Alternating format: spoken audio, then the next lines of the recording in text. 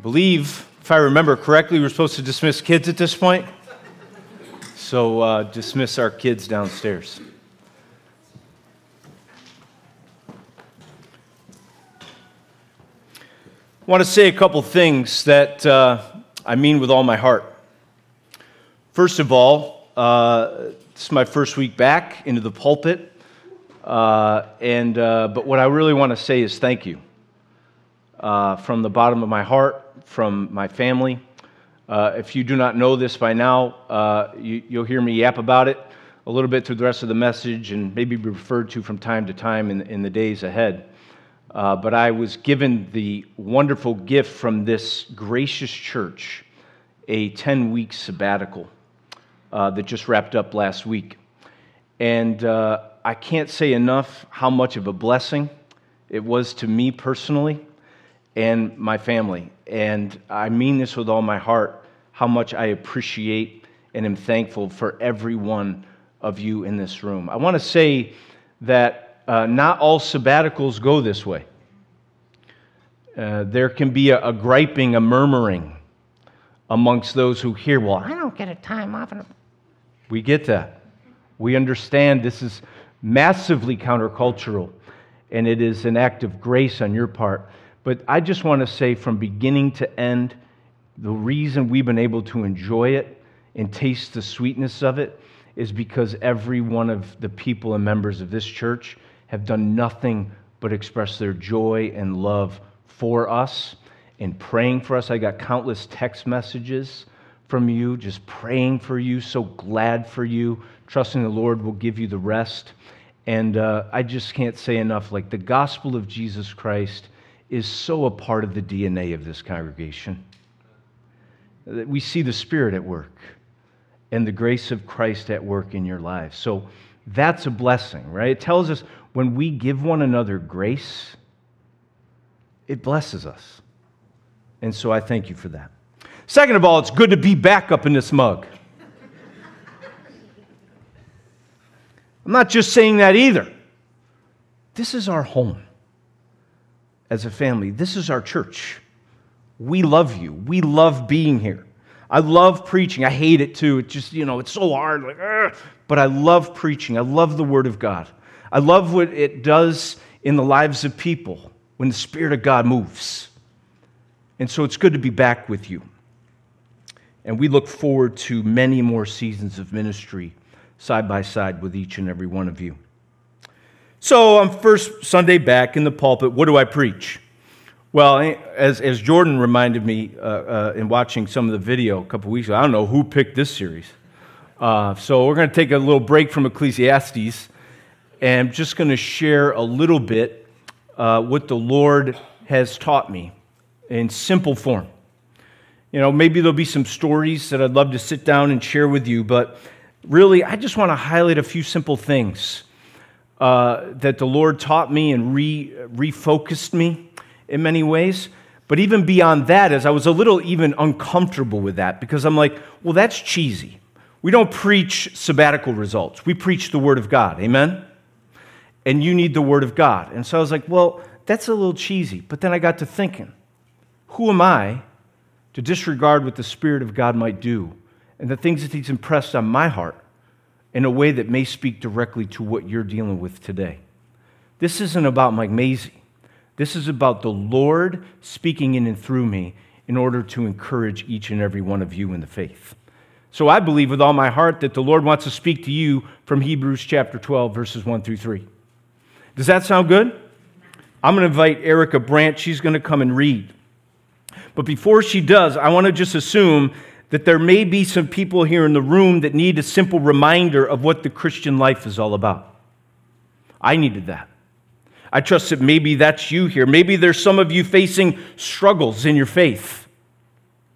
You're feeling the weariness of the walk, and you need encouragement.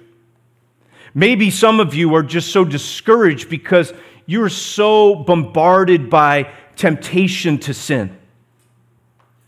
You feel shackled in it. You feel stuck. And you crave freedom and deliverance. If that's you here today, I believe the Spirit of God wants to speak to you.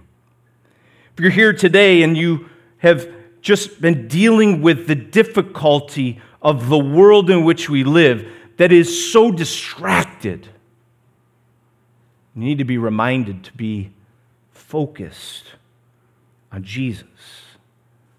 And I think the Spirit of God's got something to say to you today. Amen? Let's invite Erica Brandt to come forward and read Hebrews 12, verses 1 through 3. Our passage this morning comes from the New Testament book of Hebrews, chapter 12, verses 1 through 3. This is the word of the Lord. Therefore, since we are surrounded by so great a cloud of witnesses, let us also lay aside every weight and sin which clings so closely. Let us run with endurance the race set before us, looking to Jesus, the founder and perfecter of our faith, who for the joy that was set before him endured the cross, despising the shame, and is seated at the right hand of the throne of God. Consider him who endured from sinners such hostility against himself, so that you may not grow weary or faint-hearted. This is the word of the Lord. Amen? Amen. Let's pray together. Father, we do pray that the Spirit would move in our hearts. We pray that He would work in and through the reading and preaching of your word. We need your word to nourish us and strengthen us today. We ask this in Jesus' name. Amen. There are a number of images throughout the Scriptures that encapsulate the Christian life. The biblical authors give us these metaphors or images that sum up what the Christian life is. Does anyone have any idea? Just a couple. Throw a few out.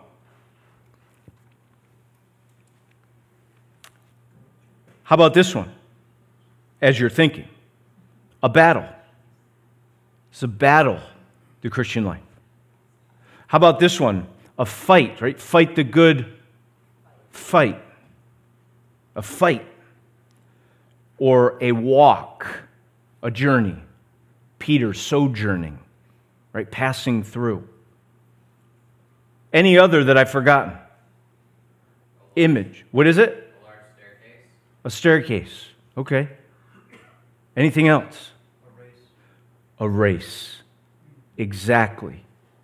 And what you see the author of Hebrews is he gives each and every one of us an image of what the Christian life is all about.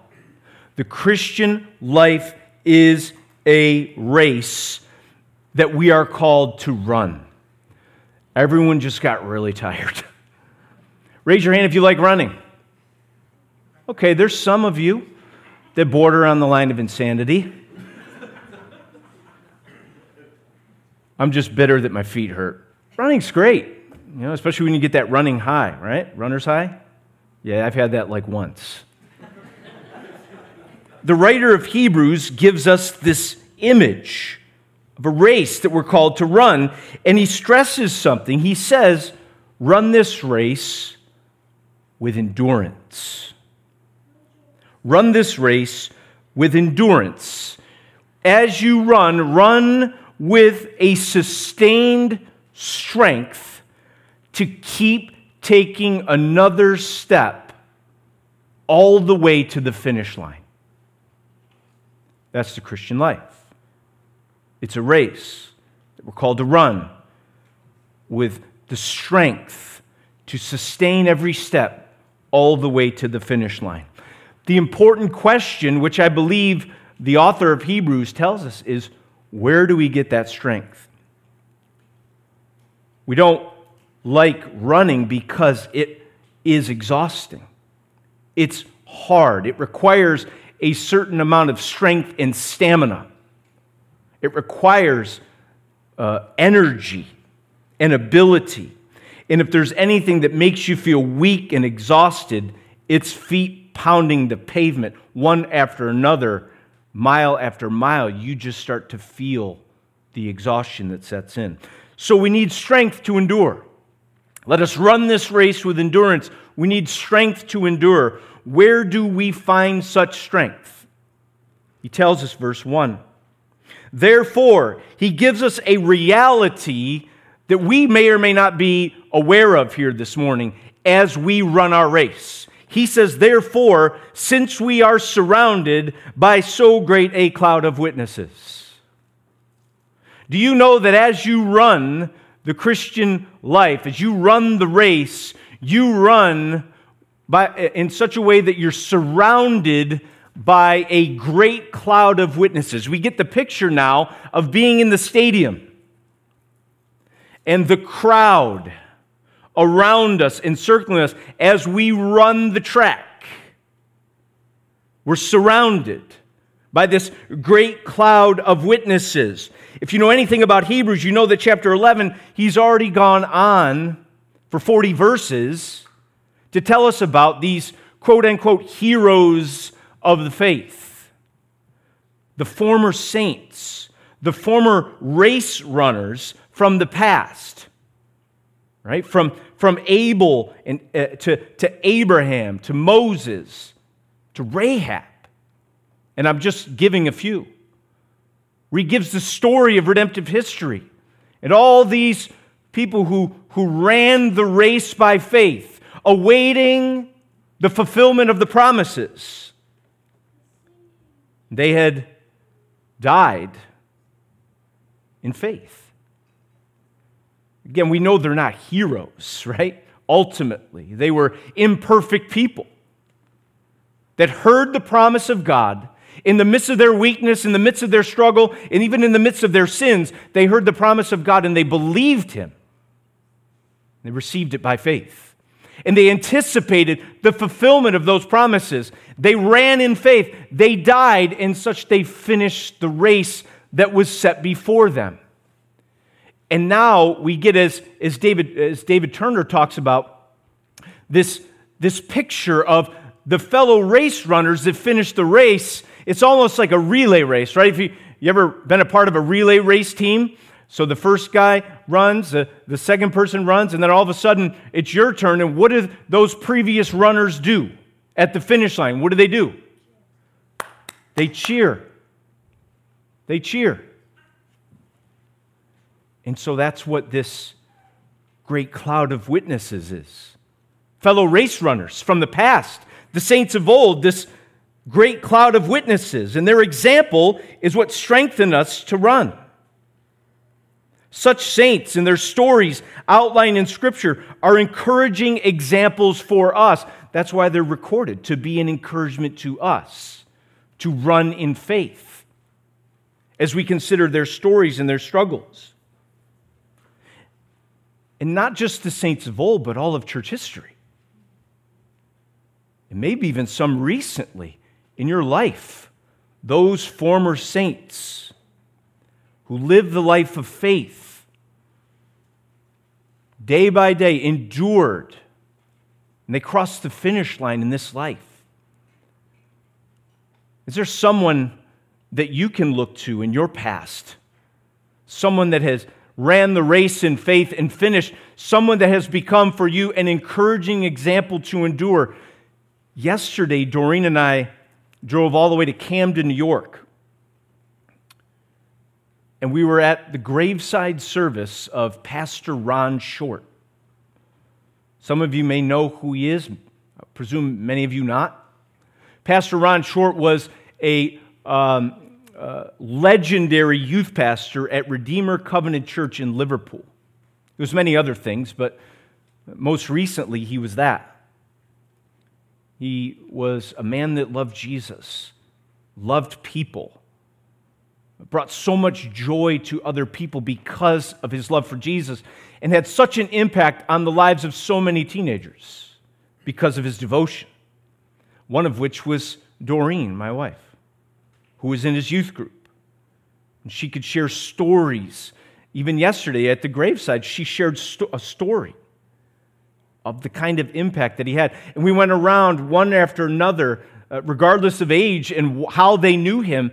And his life in that moment, which has only been gone for a couple months, became an example and an encouragement. Everyone left that graveside yesterday thinking, I want to follow Jesus. Right? I want to run the race. I want to take another step. people that we know in our past that have affected us this way. They become encouraging examples for us. They cheer for us. They enter into this great cloud of witnesses and they say, go, don't give up. Keep running. Remain faithful. Don't quit. And their encouragement to us gives us endurance. One of the other things that happened over my sabbatical was I followed the advice of the guy that kind of overseed it, Brian Croft. He gave me a very 3-word simple phrase, which is a little odd. He said, read some dead guys. And I thought, what do you mean? Read dead guys. It's like, what do you mean? Well, people that aren't in the moment, that lived a different moment, a different time in history, go and engage church history. Read a pastor from the past. And so I did. I started reading a biography about Andrew Fuller. He was a Reformed Baptist pastor in England in the late 1700s, early 1800s. There's a lot I could tell you about. I won't get into much detail. But I read a short biography of him and also 19 ordination sermons that he preached at different ordinations. And when somebody was being ordained to ministry, he would preach there and he would give his pastoral theology. He would give his encouragement and charge to this new minister. And each one of those 19 ordination sermons became such a blessing to me. And his example, his emphases, became an encouragement to me. Someone outside of our time who went before me became just such a blessing to me. One of his famous quotes that I am going to get printed and put on my office is one that I hope will shape the rest of my life in ministry. It is this: eminent spirituality in a minister often attends eminent usefulness. Eminent just means great. Great spirituality in a minister often attends great usefulness. And it was a reminder to me to remain faithful, to focus on the most important thing, and that was my relationship with Jesus Christ. And there would be no substitute for my just growing in and cultivating my walk with Jesus Christ as in any way, shape, or form in such a way that would make me any useful for kingdom priorities in this world. Without eminent spirituality, there is no usefulness for the kingdom in this world. So even as you consider people in your life that are part of this great cloud, I wonder if maybe you as well could consider reading former saints from the past. Grab a book, grab a biography, read. Listen to how the saints from the past have walked through the Christian life and ran the Christian life with faithfulness all the way to the finish line. I believe it will be a true encouragement to you. So as we run this race, we gain strength to endure by the example of former saints who finished by faith. But not only that, the author of Hebrews tells us that we gain strength by forsaking sin. By forsaking sin. Therefore, since we are surrounded by such a great cloud of witnesses, let us lay aside every weight and sin which clings so closely. Let us lay aside every weight and sin. To run with endurance, we must let go of certain things. Imagine running with all these clothes on and a bunch of stuff in your pocket and a backpack. Absolutely unnecessary. Now as I understand, some of these old school runners in this time used to run naked. I'm not saying run naked, okay? But you want to travel lightly when you're running. You don't want any weights or encumbrances. Some of these weights are not necessarily bad things. Some of them are actually good things. But nonetheless, when embraced and held on to tightly, and actually, when we refuse to let go of them, ultimately, they can become encumbrances to us. They can become weights to us. So I'm going to ask you, what in your life is not necessarily bad, but has become an encumbrance, a weight that slows you down, that makes the race of the Christian life all that more difficult? Again, it may not be a bad thing, but it may be an overcommitment to these things. As many of you know, I've been in real estate for a while, and I went from 2 to 4 to 6 to 32 apartments. The Lord's impressed on my heart that that is an absolute insanity. Is it a bad thing to be in real estate? Absolutely not. But are 32 apartments an encumbrance for me to remain faithful to my job, to remain faithful? Absolutely, positively. And so we're selling 24. Sayonara. So long. And there's a freedom in that. Sometimes in our ambitions, we refuse to admit our limitations. Think on that one. Sometimes in our ambitions, we refuse to admit our limitations. And the counsel I've been receiving, it may be something that you have to think through. It's about time, Maisie, that you came to peace with your limitations. Without doing this, you're going to run this Christian life with a lot of encumbrances. So what in your life is not necessarily bad, but is a weight that you run the Christian life with, that's just a refusal to admit your limitations, and it's gotten you weighed down and exhausted. It's all too much, and your mental energy is so divided all over the place that it hinders the race. May the Spirit of God reveal this to you. But the emphasis here is not just to lay aside every weight, but the sin which clings so closely. We have a magnetic pull towards sin, do we not? We live each day in the Christian life in an intense battle with a sin nature that so entangles. Right? There's a battle in the soul of every believer. And what he's saying here is let go of sins which cling so closely. Repent. Turn away from them and turn to God. This was a major point of emphasis for me over the last 10 weeks. I felt a very strong call from the Spirit of God to prioritize personal sanctification.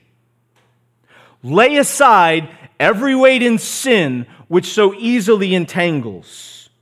Lust, pride, impatience, anger, anxiety, selfishness, harshness in tone and words. All these things that just came to my mind so easily because I feel them clinging all the time. Am I the only one here that feels the clinging nature of sin in my life? I don't think so.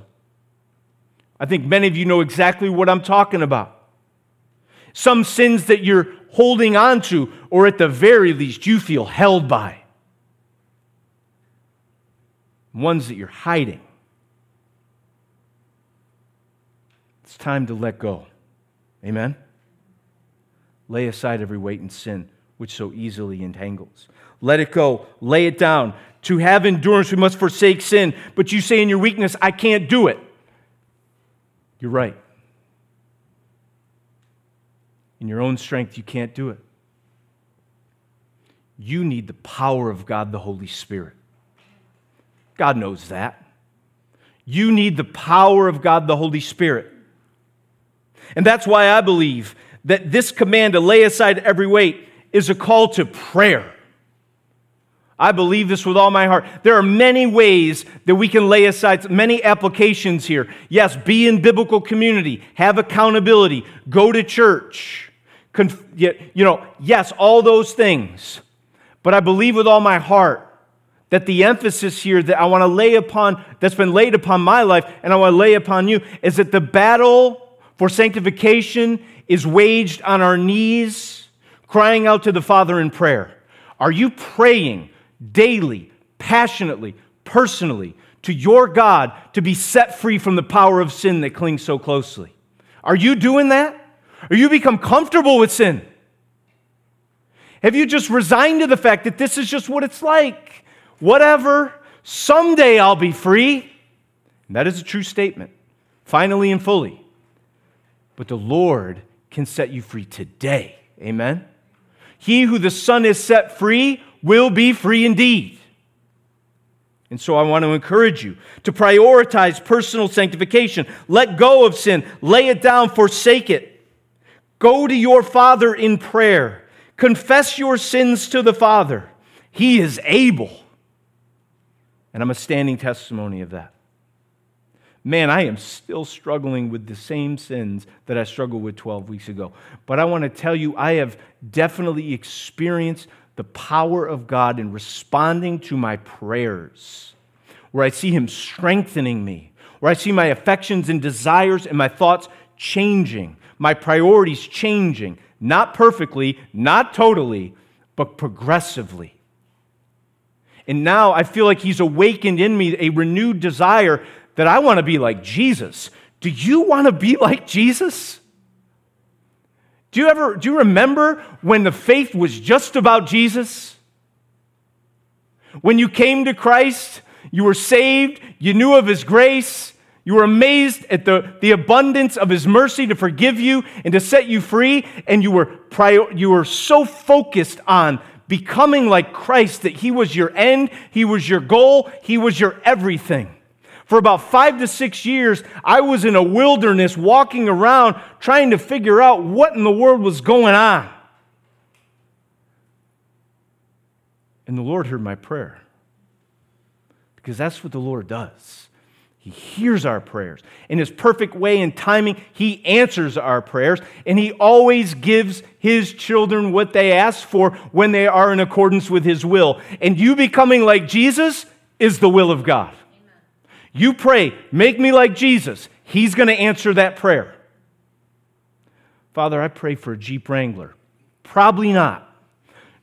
Father, make me like your Son. Conform me to His image. Give me the strength and grace to do that. Guess what? He will set you free from sin and awaken with you a desire for holiness and righteousness that is in accordance with who He is. Does that sound like the gospel to you? Amen.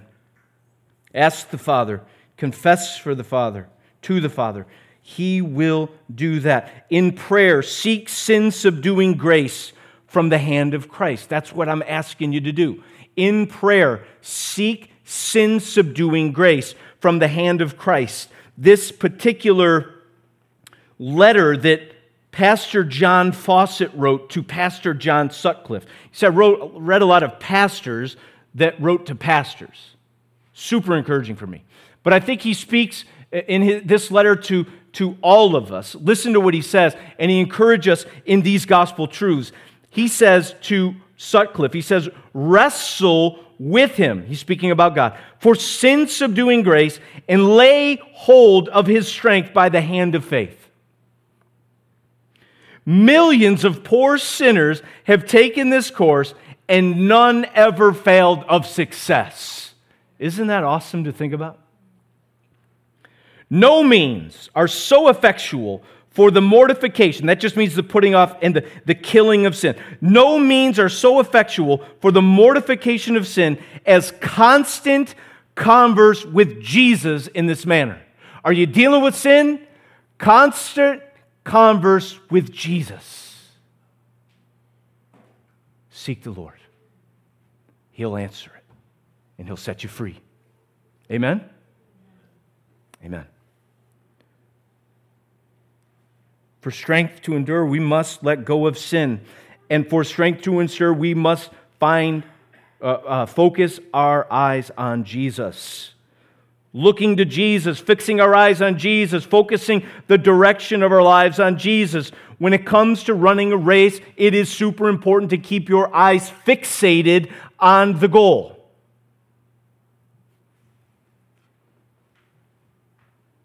And it is so hard in this distracted world, isn't it? We have a teenage driver, again. Not many amens to that one. It's important to keep your eyes on the road and not your cell phone. Preach. Not the radio. Not your makeup. Ladies,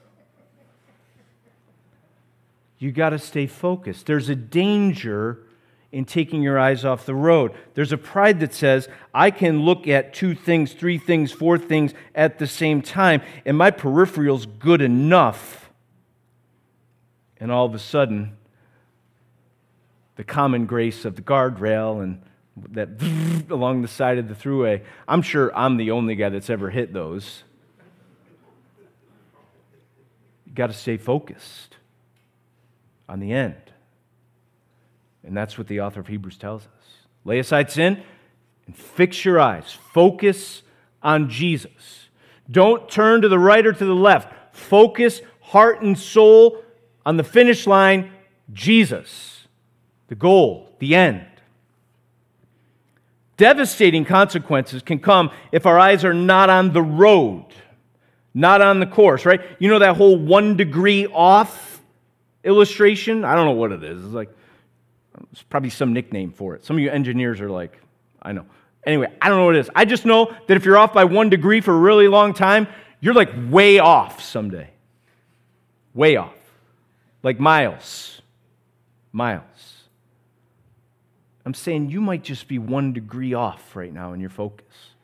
But over time, you find yourself way off. How dangerous is that for the Christian? Imagine a loss of focus in the Christian life, the kind of devastating impact being distracted could have, even if only in subtle ways. Subtle ways. The author of Hebrews says, fix your eyes on Jesus. If you're here today, you're wondering, what should the focus of your life be? What should you fixate on? It's Jesus. Why? Hebrews tells us who He is. He's the founder and perfecter of our faith. To be the founder means that He's the inaugurator. He's the trailblazer, the pioneer, someone who achieves something in such a way to make it possible for others to follow. All those former saints in the hall surrounded by, they weren't the pioneers. They weren't the founder of our faith.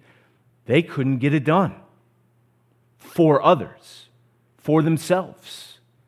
Jesus was the trailblazer. Jesus was the founder of our faith. Jesus is the founder of our faith. And Jesus is the perfecter of our faith. The reason we fix our eyes on Jesus, because He's the founder and the perfecter of our faith. He did it. He accomplished it. It's fulfilled in Him. He ran the race in faith, and He finished it perfectly. It is finished. Amen? He did what none of us could do. He finished it. In what way? We're told. Who for the joy set before Him endured the cross, despising its shame, and sat down at the right hand of the throne of God. Gee, I don't know if you know this. And I don't even want to assume that your mindset is focused on the central part of the good news about Jesus Christ. That is, He came, He lived a perfect life, and He died for us on the cross in our place for our sins. Have you forgotten the simple truth that Jesus died for you? Did you even know that about Jesus Christ? I don't even want to assume that you know that. Why such a focus and emphasis on Jesus? Because of who He was and who He is and what He accomplished for us in His life and death. He died for sinners in love to restore them back to relationship with God, to give them the basis for the forgiveness of all their sins, to give them basis and foundation for being set free from these sins that so easily entangle. Jesus died for us, and then He says He despised the shame, and He sat down at the right hand of God. His sitting down means that what He did accomplished the purpose for which it set out. It achieved our salvation. That's why we fix our eyes on Jesus, for who He is, what He accomplished in His life and in His death. But not only that, verse 3 says, consider Him. Consider Jesus. Why? Because He endured such hostility. He endured such difficulty on his race that he ran.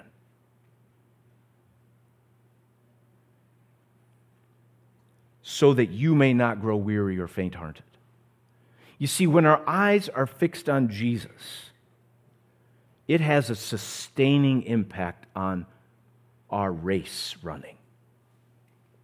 You take your eyes off Jesus and you get weary, amen? You keep your eyes on Jesus. You focus on Him, who He is. You focus on Him, what He's accomplished for you. You keep swimming in the ocean of grace in His Word and His gospel. You just keep swimming. You keep going to the well of grace, His Word, His people, prayer, His table, His meal. You keep going to Jesus. You keep focusing on Jesus. You keep going to Him in prayer. You keep crying out to Him, and that has a continual, sustaining effect on your ability. Man, another step, another step, another step. And it just provides such endurance for us. You take your eyes off Jesus, even subtly, for a moment, over time, and you feel weary, you feel confused, you feel disoriented, you want to give up. Maybe even some doubts creep in. You start to lose assurance. He's saying, yeah, because your eyes aren't fixed on Jesus. And even that, you say, well, I feel so stuck in distractions. Believe me, I feel like my head is a whirlwind of insanity, of different directions. And half my prayer life is, Lord, forgive me for not, thinking about the 90s Bulls during my prayer time. I don't even know what I'm thinking about. I understand. And we can always be reminded of the promises of God that He's sustaining us. Right? We just sang, He will hold me fast. When I fear, my faith will fail. He will hold me fast. If you've considered Christ and placed your faith and trust in Him, God has made you a race runner. He's put you on the track. And He's put around you this great cloud of examples that are encouragement to you. He's given you His Holy Spirit to empower you in the life of sanctification, of letting go of sin. He's given you eyes that see Jesus for all that He is. He's given you a vision. He's given you a hope in which you run and you aim toward. And the promise of God is that He will never leave us or forsake us. He's not left us to our own power and devices. He's given us His Spirit. And He will hold us fast. Amen? He will not let us go. And He's even encouraging you now to trust Him, to keep your eyes on Jesus, to let go of sin, to understand that the Christian life is a marathon. It's not a sprint. It requires perseverance, not speed. That's the Christian life. The Christian life in running will invite exhaustion, adversity, obstacles, but He will hold us fast. Amen? And please, as we run, let's not forget what awaits us at the finish line. It's so easy to forget what life is all about, friend.